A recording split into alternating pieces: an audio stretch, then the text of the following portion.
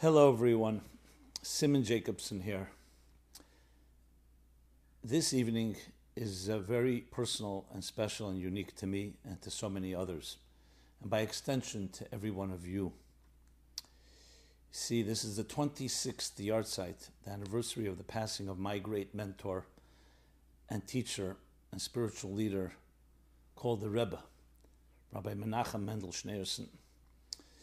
Some of you may be familiar with my book, Toward a Meaningful Life, which distills his teachings, which in turn distills the teachings of the sages for over 90 generations.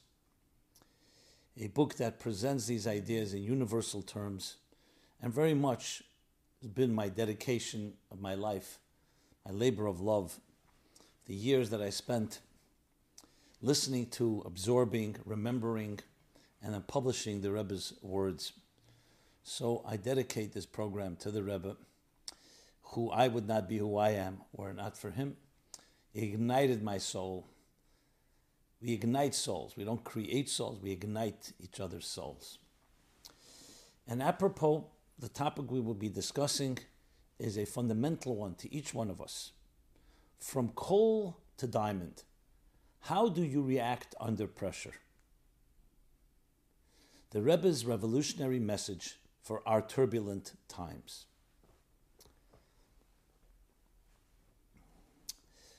From coal to diamond. Now, I know some of the more accurate perfectionists among you will say coal to diamond. That's an urban legend. That's an old wives' tale. That myth that people perpetuate that a diamond is made out of coal. So why would we title coal to diamond? Well, when preparing this program, we actually considered from carbon to diamond. That's obviously much more accurate. Carbon with intense pressure creates a diamond. And yet the expression is coal. Coals are made from carbon. There's still a mysterious element to all of it. So I'm not here to state this scientific fact. It's an expression. Let's think of it as an expression. But the key thing to remember is the pressure. What pressure can do to just plain carbon can turn it into one of the most precious stones, one of the most brilliant stones, one that shines and glows, that represents for so many of us romance, love, uniqueness. I'm not getting into the marketing of it. It has that element, crystal, the crystal of the diamond. The focus, of course, here is the pressure, what pressure does to us. So how do you react under pressure? How do you react? You have people, pressure, and they go ballistic. They lose it. Impossible. They can't handle it. When things are calm, they're composed, they plan, they strategize. But as soon as there's pressure, they'll say, stop pressuring me. I'm not good under pressure. You're making me crazy. Other people, interestingly, by contrast, when there's pressure, they stay calm. Some of them even get calmer, like the eye of a tornado. Amidst all the chaos and pressure around them, they, in a sense, rise to the occasion. Is there an ingredient for this, or just we are wired differently? This is not a small question only when we're in a particularly pressured situation or crisis or chaos. It's really, in life, we will all be facing at times situations where there is pressure. It can be financial pressure, it can be personal pressures, it can be imagined or real. It could come from many different directions. And often that's when you see what a person is really made of.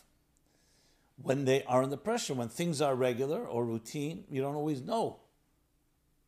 When you see pressure, you see either the worst comes the best. People can have rage. Some people, as I said, rise to the occasion, nobility, aplomb, dignity under pressure. And this is particularly true, especially in our times. These are turbulent times. Upheaval. First, the COVID-19 surprise. Then, the last few weeks, we have the civil unrest, racial tensions reemerging. And when you think about both on an individual and collective sense, it's a time that can really shake people up.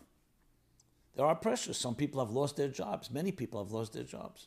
Some people have lost their health. Some people have lost loved ones.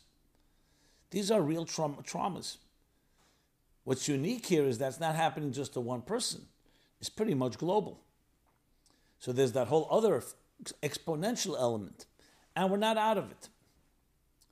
So you know how you've reacted when things did not work out the way you were expecting, when suddenly new pressures were released. What did it do to you? We're going to address not only what it does to us, but what we can have it do for us, to actually turn it into from carbon to diamond, from coal to diamond. That's the obvious goal. You see leaders, whether political leaders, business leaders, we spoke about leaders last week, the vacuum, the lack of leadership. But when you do see true leaders in history, you see their leadership really shines, and they really live up to the true leadership and their true potential when they're under pressure. You see it in times of war, especially. War is, of course, a time of bloodshed, unexpected situations, dealing with all kinds of enemies and forces and unknowns. And you see the true leaders, the true commanders-in-chief, the true generals, how they behave under that type of pressure. As I mentioned, they are people who rise to the occasion. They are at their best, where they have that calm, that reserve. Not that they're not aware of what's going on, but something about them that gives you confidence. You feel you're in the hands of a master. I mentioned war because war is one of the most pressured situations that people could be under. Not just the individuals, but especially people who are leading others. A decision you make can cause people to die. It's life and death. It's not small matters. So we look at all these events in history. We look at historical leaders to look for what is the formula. And I, as I said at the outset, I'm going to share what I've learned from my great teacher and Rebbe. Beyond his brilliant mind, his compassionate heart, his charisma, his positive, motivational infusion of confidence to every person, making you feel you can accomplish anything you set your mind to. All great qualities of leadership. But above all, how did he behave under pressure? And what did he access? And what did he teach us to access? I have in my book, Toward a Meaningful Life, an additional chapter that was not written in the first edition. It's called Change and Upheaval. So I recommend that as a complement to what I'll be discussing here in this talk. Change up and upheaval. How did he behave? But more importantly, how did he teach us? And how can we learn? And it comes down to, yes, a real formula. I don't mean that in a technical sense of the word. I mean in a methodology, an approach that all of us can learn to employ because we have those tools within us, but often we may not even know that. Because, as has to always be mentioned, many of our attitudes, I would say most of our attitudes, if not all of our attitudes, how we react to situations, including pressured situations, how do we learn to react from those that have shaped us in our formative years? It begins with our parents, our immediate family, our educators, our schools, our first influencers who've influenced us, our community, our friends, the society in which we lived. When we saw how our mother and father reacted when something was unexpected or even traumatic, a pressured situation, whether they went ballistic and became out of control and frustrated, started blaming others, or the opposite, they suddenly became something so dignified to look at that you felt a calm enter, that though there was crisis, here you felt that in your parents' arms, you have direction, guidance, clarity, security. That's a key word.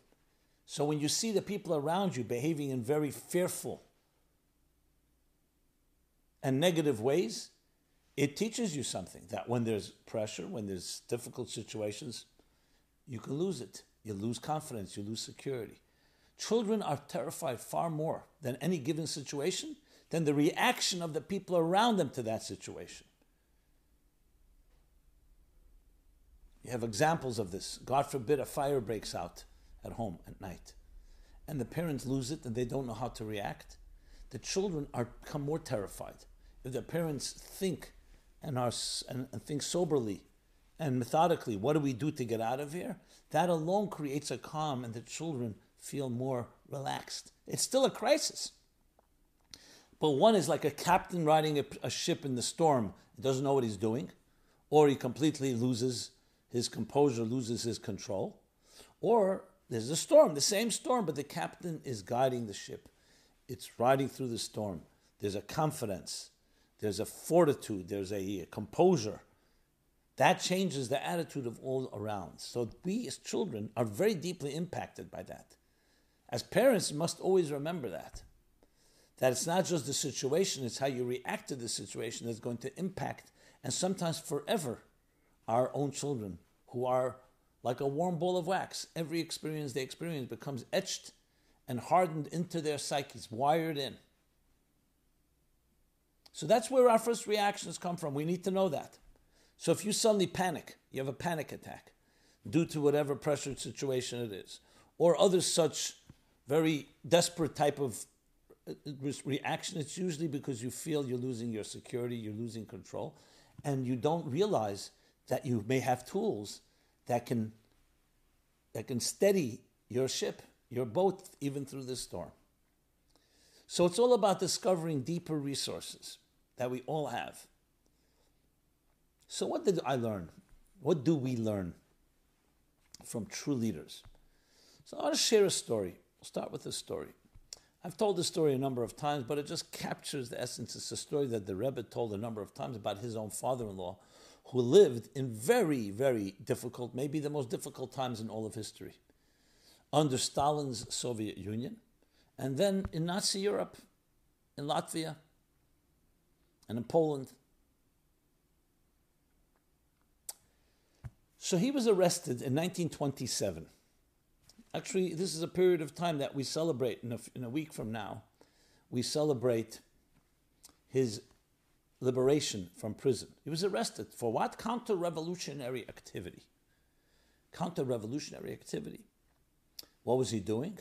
He was encouraging his students and the Jewish people, and all people for that matter, to embrace their faith and their beliefs and their traditions. This was seen as a threat to the Soviet Union that saw religion as the opiate of the masses. And they did everything possible to eradicate religion.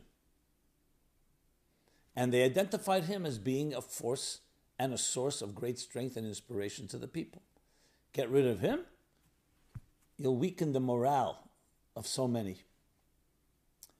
He was, of course, a person of great spirit and great resolve and determination, and was undeterred by these threats to his life. And they ultimately arrested him in 1927. Now, this was not a place where there was any due process. They could kill you on the spot. And yet, he maintained that resolve, as he writes in his diary, which he called, interestingly, Tractate from Hell. Masechta Gehenim, Masechta Gehenim. Tractate from Hell. Because they tortured him, it was hell. It was hell on earth. He made a decision in his own heart that he cannot give in psychologically and feel like a prisoner. So he did not cooperate. He insisted they bring his talis and his tefillin so he can pray. He insisted on many things that were not exactly even rational, putting himself in further danger. But for him, to compromise his spirit was synonymous with death. He refused to speak in Russian, even though he was fluent in Russian. He spoke in Yiddish. And some of his captors were actually Jewish and spoke fluent Yiddish. They were grandchildren of Hasidim, of the previous Rebbe, Rabbi Yosef Yitzchak Schneerson's grandparents. But they had become rabid anti-Semites, the worst sort. They were the ones that hated more than others, even more than their non-Jewish colleagues, these committed Jews. They felt it their duty to uproot and destroy every remnant of tradition in the Soviet Union. They were called the Yevsektia. That was the Jewish communists. And when the Rebbe refused to cooperate, you can imagine they were furious.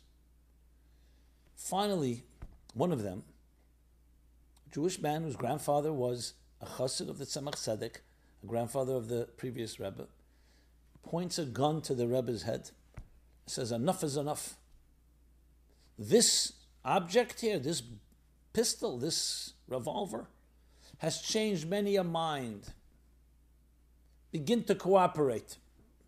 The Rebbe, calm, composed, unfazed, looks at him with his very sharp eyes and says, "This toy," he called it a tzatzke, "this toy can frighten someone that has one world and many gods, but not someone who has one God and many worlds. Every day you have a different God based on your passions and desires and temptations. So if someone's going to take away your life, you have only one world and many gods. You're terrified because you have nothing else to rely on except your material world. I have many worlds. I have a spiritual world and I have many spiritual worlds. I have diversified. I mean, I don't want to use a word from investment, but I didn't put all my eggs in one basket. I've diversified. I have many places to turn to. Of course I want to live. I'm explaining what the Rebbe said. But don't think you can frighten me because I have many dimensions to what is valuable. Taking my physical life does not end my existence. Because I have my faith and I have my beliefs and I have my legacy and I have my students and I have my teachings, which will live on.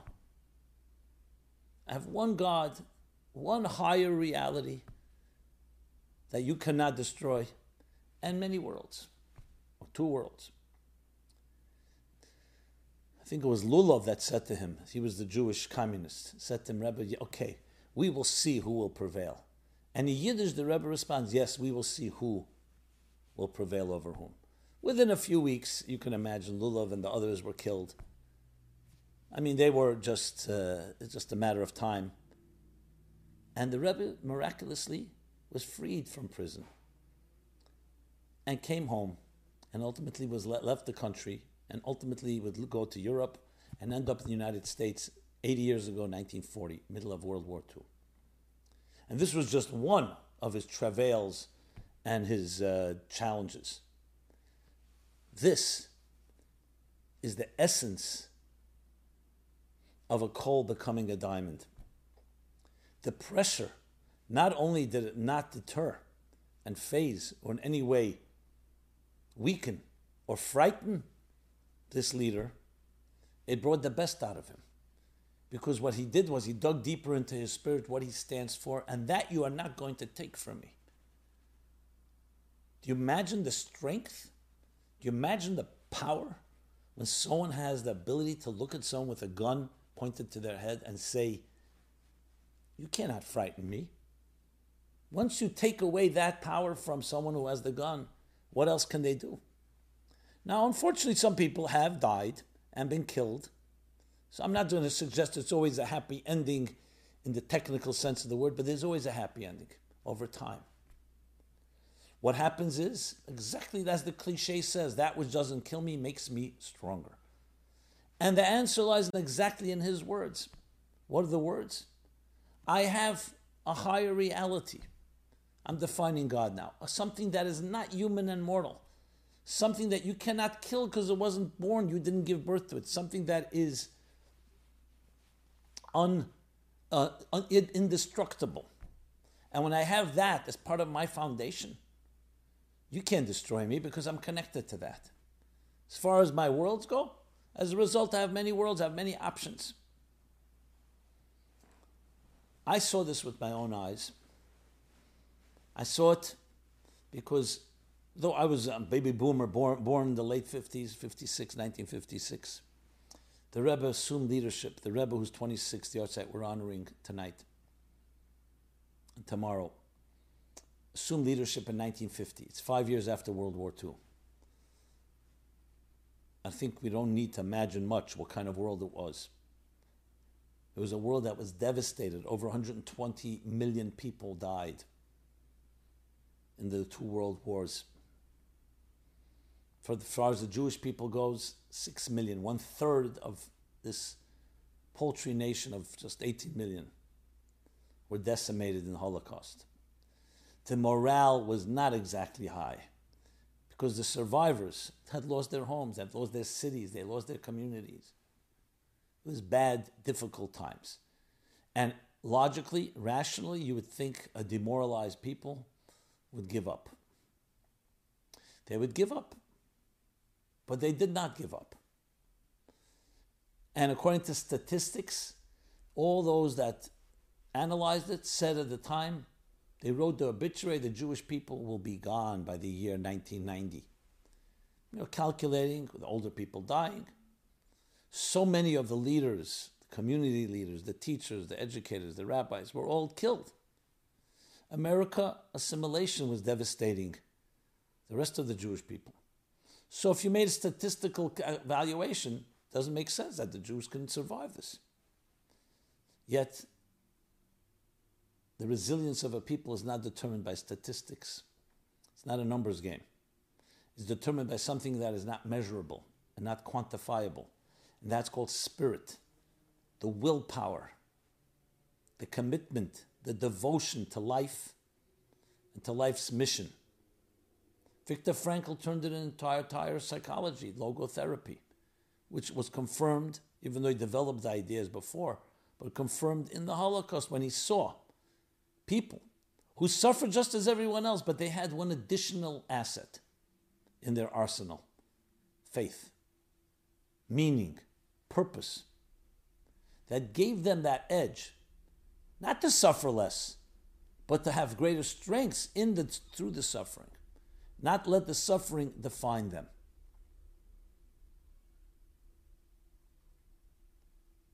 So the revolutionary message is that in the spirit of a human being lie resources, treasures that we don't even know. They only emerge when we're challenged. They only emerge when we're pressured. Take away the pressure and they will not emerge. Think of it. It's a law of physics. It's a basic law of physics. Resistance creates energy. If I would say to you, push my hand, and if I don't show any resistance, you'll push and I'll move back. But if I resist, you're going to exert more energy to respond to my resistance. You build a dam. The dam blocks the water, impedes the water from flowing. What happens after a while? The water builds up and builds up and builds up. Tremendous pressure is created. That pressure can actually be harnessed into energy that we harness from water. It would never be harnessed. The same water without the resistance would just flow. It would be very gentle, seemingly innocent flow. That same water, put up resistance, the greater the resistance, the more the pressure will be built up. The positive and the negative of electricity. Everything, resistance creates tremendous amounts of energy. So in essence, what pressure is doing, it squeezes you. And when it squeezes you, yes, you can yell out, I'm feeling squeezed, I'm feeling asphyxiated, I'm feeling constrained. Or that squeezing creates a surge that you would never get without that pressure. I mean, just think of the heartbeat, contraction and expansion. The contraction creates the expansion. You want to pump something like the heartbeat, the pump of the heart, you contract, and that forces the water out. You'll always find those two poles. So when you apply it now, psychologically and emotionally to our lives, it's exactly the story. Pressure is not something we want or we welcome, but it brings out tremendous energy. Now, if you don't know you have that energy, or you retreat and resign and surrender, that energy will never emerge. Because the pressure will say, I'm out of here. It's not for me. Or you allow it to seep in and bring out that best inside of you. The Talmud says an interesting expression about olive oil. That was also a possible title for this program. Olive oil. An olive does not produce oil until what? Until you press it. Until you pressure it. You need to squeeze it. The pressure may not be as intense as other forms of pressure, but it's still pressure. So, lesson number 1 is, when there's pressure in life, which can be a result of suddenly your life is not in your control, your schedule has been upended, plans have been disrupted, that's a pressure. You may have lost a job. You may be having difficulties in your relationship due to all that's going on. Remember that the pressure can bring out the best in you, could also bring out the worst in you.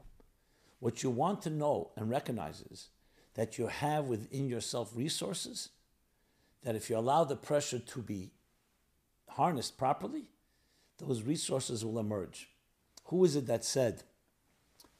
They said about a woman, but the truth is you could say about anybody under pressure that a woman's like a tea bag. You don't know how strong she is until you put her into hot water. It's exactly right, a tea bag. An innocuous, simple tea bag. Tea leaves inside of a little sack. Or tea leaves on their own without a sack. It's not necessarily a tea bag. You think of it and you wouldn't know better. Okay. You suddenly put it into hot water. What does the heat do? The heat releases something. And this is true what heat does for so many foods and drinks and so on.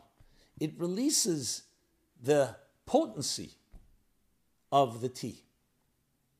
And this is true throughout in nature. Wherever you go, you see this. I remember reading once, a caterpillar turns into a butterfly, right? The metamorphosis of a caterpillar into a butterfly. So, you would never believe it, but a caterpillar at some point will go into its cocoon, into its chrysalis, which will be spun and slowly close up, and the caterpillar will completely be submerged in this dark cave. And you would think it's the end of its life. No, it's not the end of its life.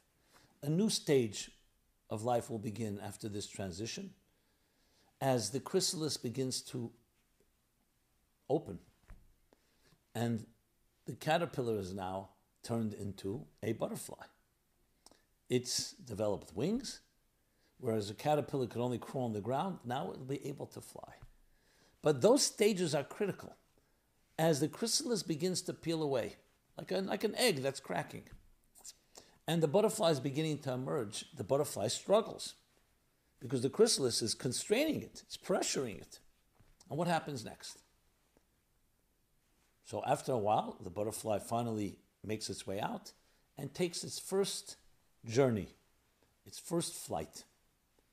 So the story goes, an individual, a compassionate individual, sees this butterfly struggling to get out of the chrysalis. So in a deep mercy and compassion for the butterfly, he says, it's struggling, let me help. He goes ahead, takes a knife, and cuts away the chrysalis to make it easier and quicker for the butterfly to free itself. And that's what happens. He helped the butterfly. What happens next?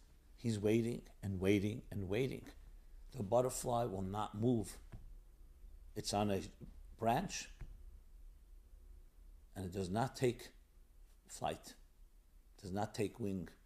The butterfly has wings, and he can't understand what happened. What's the matter? Until he learns, or someone shares with him, you did the greatest disservice to this butterfly. In your compassion, you destroyed the butterfly's life. You know why? Because part of the process of having the aerodynamics in the wings to be able to fly is the pressure that's built up as the butterfly struggles. It forces the pressure liquid into its wings. And because you did not allow the butterfly to struggle under that pressure, you wanted it to be effortless, the butterfly never was able to gain those liquid that had to go into its wings for it to be able to fly. So sometimes when we see pressure, we say, no, let's try to get rid of the pressure. That's a grave mistake. Pressure is what causes us to grow and allows us, yes, to take flight.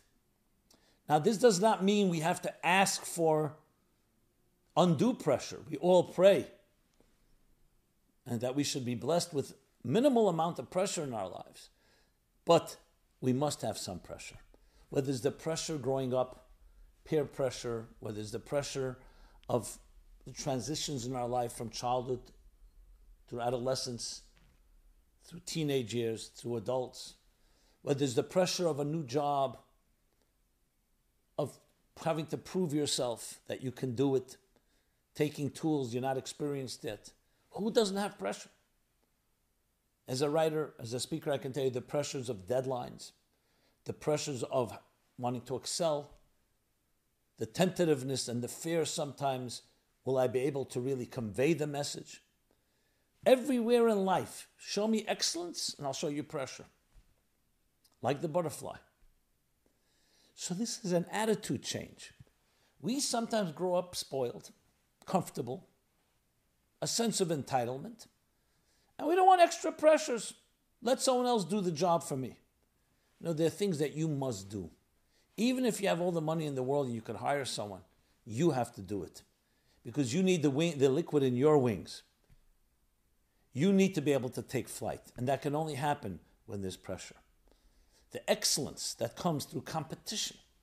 Who likes competition? I just want to win. And you have people ready to cheat in order to win.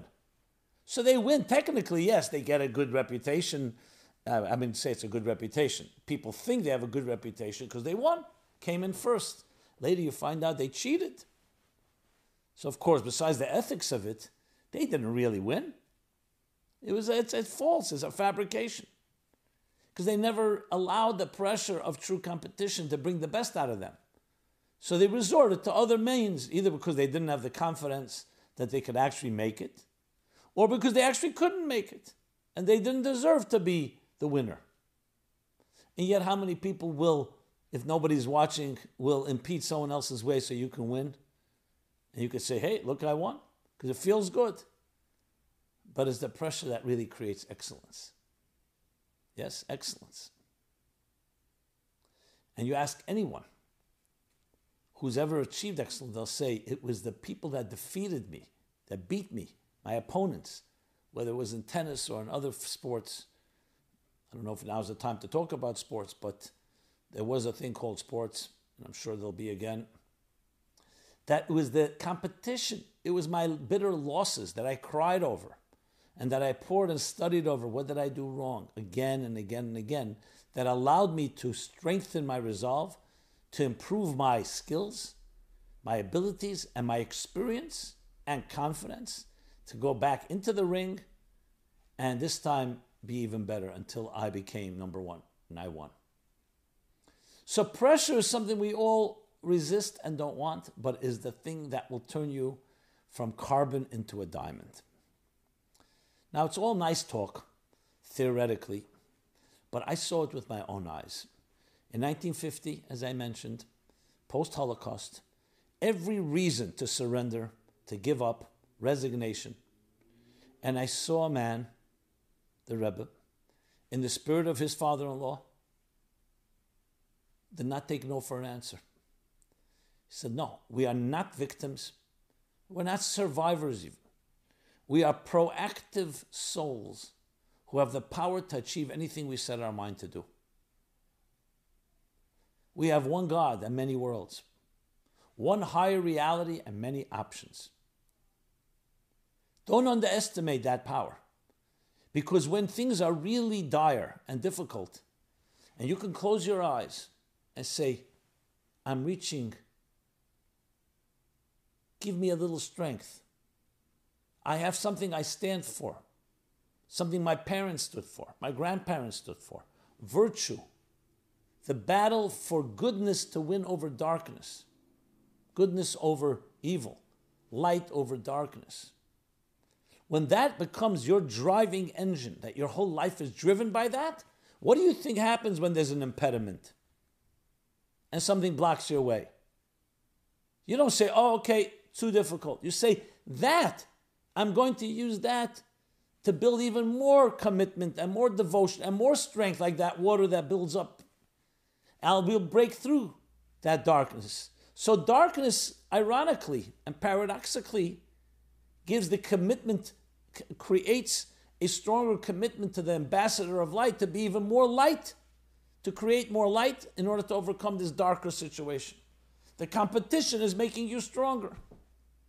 My enemy makes me wiser. When you have that attitude, you're unbeatable. Because if you win the battle, obviously you're a winner. But even if you're losing, or at least ostensibly it appears that there's a setback, you never see it that way because you're connected to something higher. There's a higher narrative.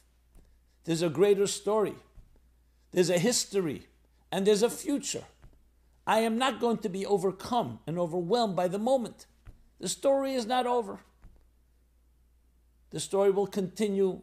If not me, it will be my children, my grandchildren. I will pass on the narrative to them as it was passed on to me. You cannot sever and destroy a chain that goes back thousands of years. Now, of course, each of us is a link, and our own weakness can compromise. But when you realize this is a chain, a marathon that began so long ago, and the baton was passed on from generation to generation in the most difficult of circumstances, and my ancestors became stronger, now it's passed on to me. You think a gun pointed to my head is going to suddenly change that? Now you'll say, does everyone have that type of willpower, that type of faith? I'm not arguing that we do, but we all can relate to it in some way. That's what we do when we connect to something greater than ourselves, a cause greater than ourselves, a person that represents a cause greater than ourselves. Then we become an extension of it. Brings to mind the story. I think it was the Blazhener Rebbe. It was a Rebbe, one of the Hasidic Rebbes, who unfortunately in the towns of Poland, his whole town, almost all were killed. This Rebbe and his disciples and students ended up in one of the camps, concentration camps. As I said, many were killed, but they were there. In this particular camp, everyone had their own cruel commandants. And this one, there was a very particularly cruel Nazi, Yamach Shemai, who liked to play a game. You know what the game was? He would have the Jews dig these wide trenches in the ground. And then he would say to his guards, to all the people there, now starts the game. The Jews that jump over this trench and make it to the other side live, and those that don't will be shot on the spot, and they'll fall into that trench. You can imagine, besides all the pain and the loss and the suffering and the dehumanization, like worse than animals, how they behaved, the Nazis. So there were a few that really felt, this is it. I mean, I have no time for such games and patience. So one of the Hasidim said to the Rebbe, God doesn't want us to live. Let's just give up. And we allow ourselves to be shot. I'm not going to play a game to jump over a trench. And the Rebbe said to him, as long as we have 1 ounce of strength left, and we're blessed with that we're still breathing, we have to do everything possible to fight. And the game began, quote unquote, this tragic game. And you can imagine, many were killed. And in the mayhem, no one knew who lived, who didn't live. The Rebbe and this Chassid were separated, and each, of course, thought the other one was killed. They were both not killed, but they thought they were. Within a few weeks, the camps were liberated, and everybody was released, those that were still survived. And lo and behold, the Chassid and Rebbe reunite. I don't know how long it will afterwards, maybe a year, 2 years later. They're surprised to see each other. They both thought for sure during that last shooting, none of them would survive. The chassid says to the Rebbe, Rebbe, you're not a young man. How did you jump over that trench? And the Rebbe looked at him with a serious and confident look. He said, I closed my eyes and I imagined my father and my grandfather and great-grandfather, and I held on to their coattails, to everything they stood for. I held on with my dear life, and he gave me the strength to jump. The Rebbe then turns to this man and says, 1 second, you're also not a young man. How did you jump? She said to the Rebbe, I held on to your coattails. There are causes, my friends, that are greater than we are. You know, in this world, we sometimes think the illusion, I want to be in control of everything. The greatest things in life we're not control of. We're not in control of. There are causes that we need to embrace. Embrace a cause greater than yourself.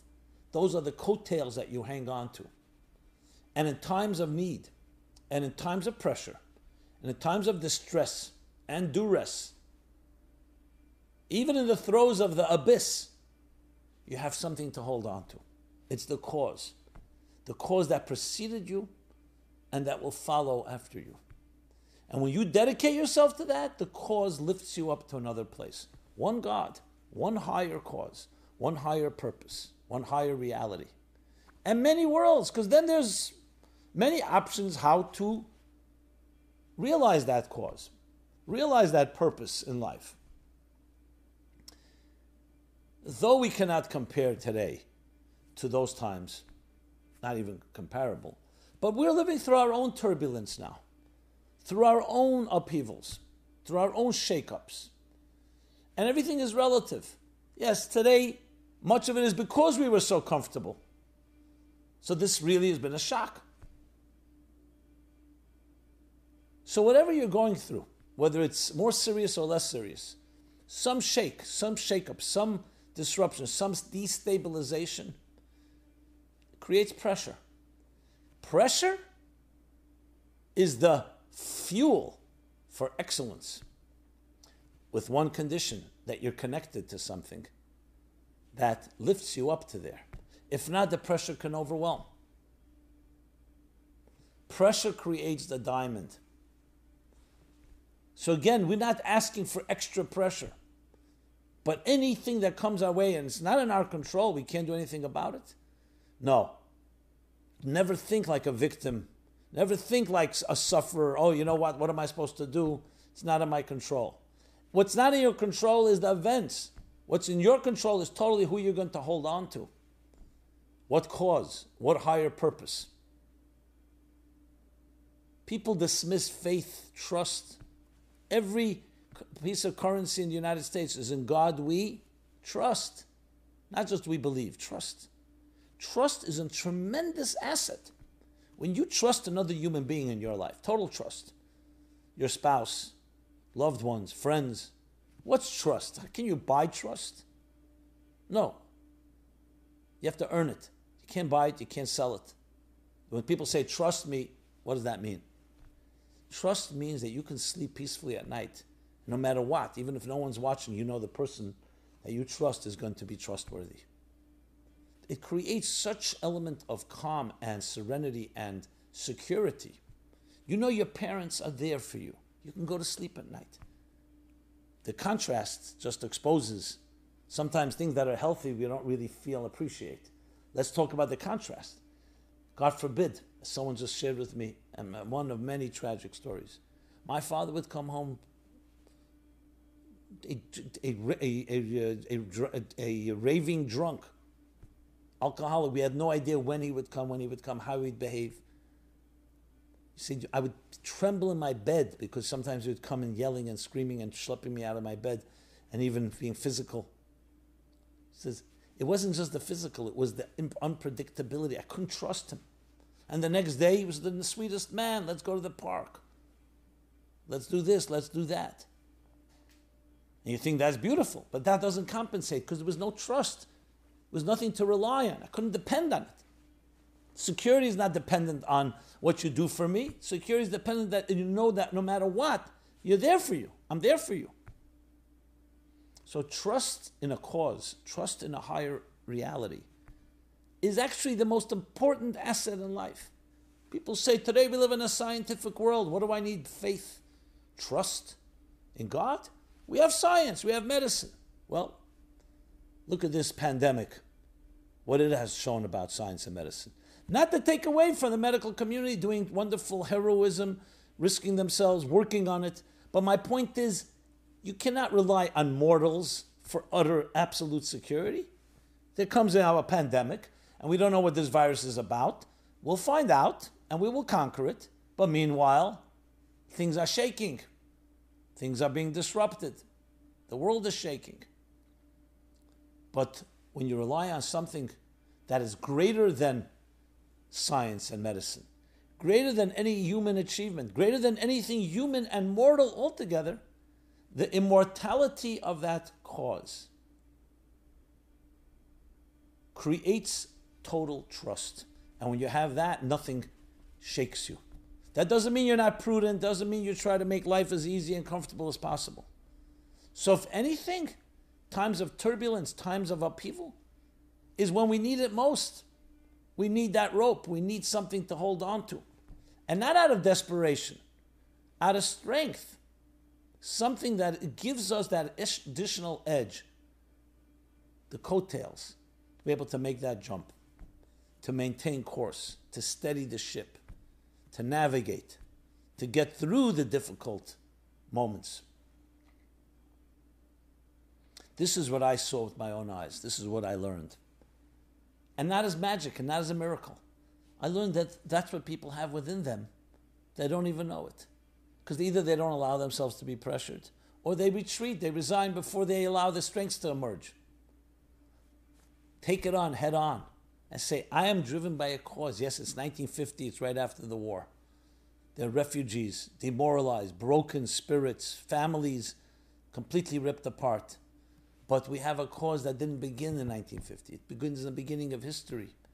When Abraham said, when the Bible and the Torah says about Abraham, a man who committed his life and his family to do justice and virtue and kindness. Not just for him, for generations to come. And you look back, he changed the world. He stood up against a pagan, selfish, materialistic, egocentric world. And he changed it. It took time. But time and pressure creates greatness.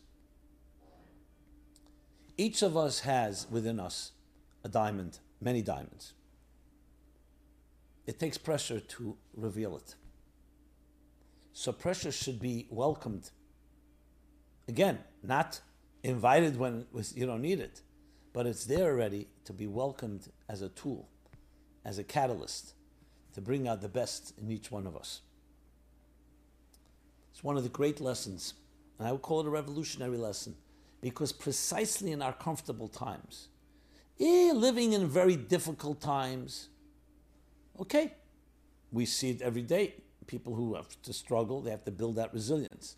But 1950 was the beginning of an age of prosperity, a baby boom, economic prosperity. There would be no world war after that. Things would develop and grow in all fronts, medical, breathtaking breakthroughs, technology. Here we are in 2020. Everyone thought at the beginning of this year, just going right up, up, up. It's far harder to bring out that excellence from pressure when you're comfortable. Because when you're comfortable, hey, nothing forcing us. So your strengths are not emerging. So though we didn't ask for it, and we would prefer not to have it, and definitely not the death and the losses and the grief that COVID-19 has caused. But after the fact that it's here, let us embrace it. Not the negative. Let us embrace the challenge that is posing to us. That in our comfortable 2020, 21st century, let that force the liquid into our wings. Let us force pressure that brings new strengths or hidden strengths and allows us to be greater than ever.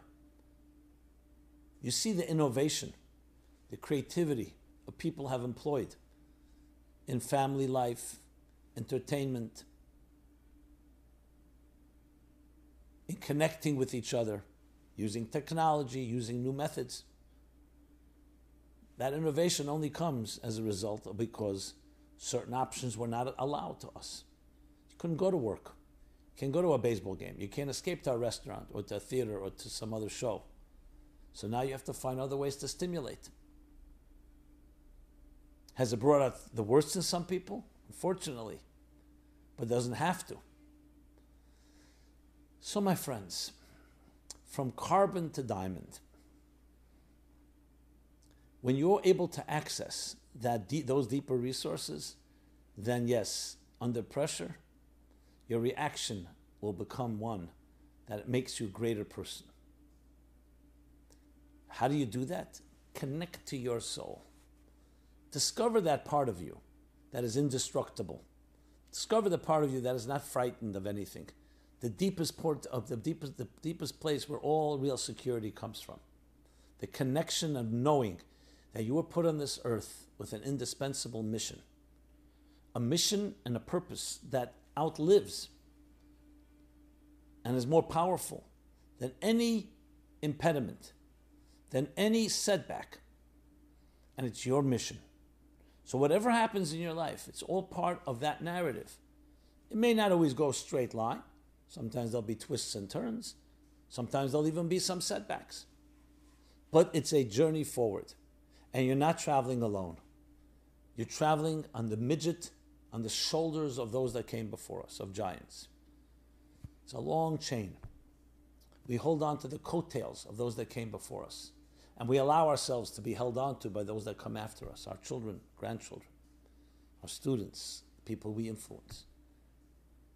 So instead of thinking about me, which actually undermines your real security, ironically, you think about we. You think about the higher cause. And that gives you in turn strength. More strength when you just say, I'm a self-made person.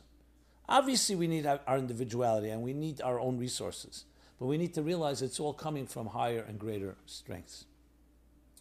My dear friends, in honor of my great mentor's 26th anniversary of his soul ascending on high. But certain things don't die. The spirit doesn't die. The message doesn't die. The methodology doesn't. The legacy, the students. The Rebbe and everything he stands for lives right inside here by me all the time. It's like my heart. It's a heartbeat. And I don't say that. I'm a natural skeptic. I don't say it in any glassy-eyed, naive way. It's a person who taught me about what human spirit is capable of. A person who taught me to find my calling, to help others find their calling. So he represented, if he was sitting right here, he would say, I represent a cause that's greater than me too. It's never about the person. It's always about the cause that they represent. And that cause is immortal. So as sad as it is that I cannot see and I cannot touch and I cannot communicate as I once did with my great teacher, but I do communicate and I do touch in a different way, not with the five senses, with supersensory tools. The drive.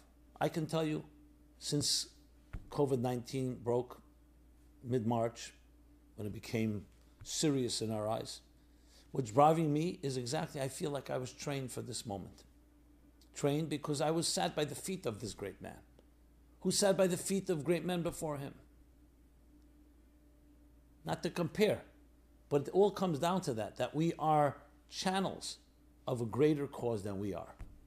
And that gives us a certain perpetual, eternal power that's greater than who we are. The cause is greater than you and I.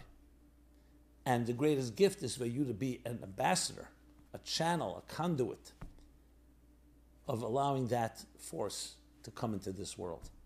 Like every artist and writer will tell you, there's at times in the zone, something's just working its way through me. I just have to get myself out of the way. That doesn't take away from the artist's contribution, because getting yourself out of the way is effort.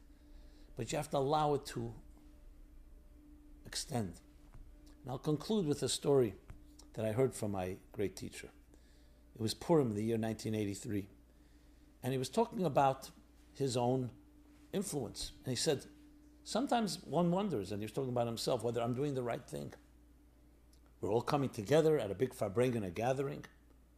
Everyone's coming to listen to me. Maybe it would be much more productive if everyone stayed home and did their own studies and their own prayers, not all coming to hear one person speak.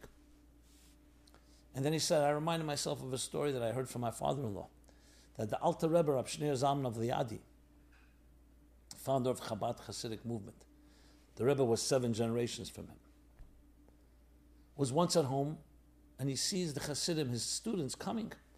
From the window, he sees them coming. They're coming to hear. They want to hear his teachings. And he says to his wife, what do they want from me? And he's about to close the curtains, lock the door, and not let them in. His wife, his Rebbitzin, saw that she needs to say something that will have a happy ending, a good ending. She says to her husband, the great teacher, she says, they're coming to hear what your teacher has to say. As soon as he heard that, he said, if that's the case, I will say and I will say. And he opened the doors, they came in, and he taught. Because it wasn't about him. You want to hear what my teacher has to say? Then, of course, I will speak and speak. And the Rebbe said, because I had the opportunity to listen to my teacher, so I realized there's something valuable into this Farbrengen, because I'm not speaking what I have to say, I'm speaking what my teacher has to say. And every teacher will tell you that about the one before, because the cause is truly eternal. My dear friends, connect to a cause. Find that voice, that song of your soul. Let it sing, let it speak, let it soar. And that will give you the strength and the power to ride through any tumultuous situation, to be a true diamond, that the pressures, even the crisis and traumas and challenges all come to make you more powerful than ever before. This has been Simon Jacobson, Meaningful Life Center. Please go to meaningfullife.com for many more resources on this topic and many others. We see this as a partnership. Please share, like, comment, react, suggest. Do not hesitate, because we're all part of one larger picture. Again, meaningfullife.com. We're here every Wednesday, 8:30, live, but also then archived. You can download it as a podcast on all the platforms and many other programs. Go to meaningfullife.com and you'll see a schedule of programs and events for different types of audiences, different subjects, and it's a great honor. Thank you so much. This program is brought to you by the Meaningful Life Center. Please help us continue our programs. Make even a small contribution at meaningfullife.com/donate.